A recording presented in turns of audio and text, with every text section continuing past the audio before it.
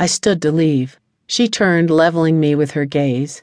If it was me stranded by the side of the road, what would you have done? Suddenly I couldn't pry my eyes from a list of numbers she had taped by her phone. They were all in neat columns with names written by them. I would have done the same. She let out a snort laugh and crossed her arms. You would.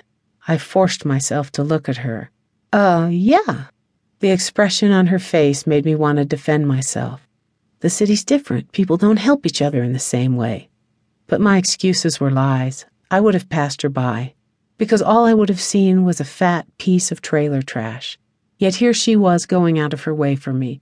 She and her sister were doing more for me than my so-called friends would have. Busted, I slumped back down in my chair. I don't know. That's the real answer. I don't know what I would have done. She cocked her head and put her hands on her hips. You good for this? I don't want to get this whole thing rolling if you're just going to skip out. Like a kid in the principal's office, full of good intentions but short on discipline, I nodded. I'm good for it. Later that evening, back in the egg, I was drawing in my journal. The image I was working on was a road with an abrupt left turn. There was a soft rapping on the door. I didn't need to get up. My table was about 2 feet from the door. Hey, Piggin, what's up?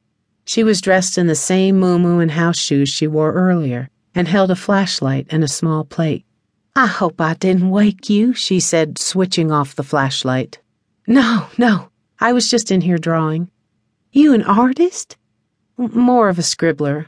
She shifted from one foot to the other as if something were bothering her. You want to come in? I have a little couch in here. That's all right, she peeked in. Looks real cute, though. She thrust the plate toward me. The rhinestones on her fingernails flashed in the light of my trailer. I brought you some brownies. I keep 'em in the freezer so they might still be a little cold.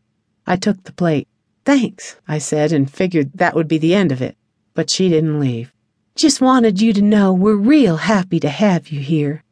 Due to the dark, it was difficult to see her expression, but I had the feeling she'd been crying. I waited. Why had she come? We stood at the door like teenagers on a first date, waiting for someone to make the first move. She finally gave in. I've asked the Millsaps to return our ranch truck for a spell. That way you can have some wheels, she said offhandedly. You're kidding. That would be awesome. Well, it's something. I can't figure out why you guys are being so nice. She looked pleased. We're real proud of our helping hands. You sure you don't want to come in? I could tell she had something on her mind besides the truck and helping hands. No, I need to get to bed. She flicked on her flashlight and turned to leave, but stopped before taking a step. You'll find nothing but love here. She said this with her back to me. Unsure how to respond, I said, I get that, and nodded my head like she could see me. Well, good. Her tone had an air of finality, as if she'd gotten something big off her chest. You have a nice night now. Don't let those bed bugs bite. As I watched her waddle away, haloed in light, I wondered, what went on in this family?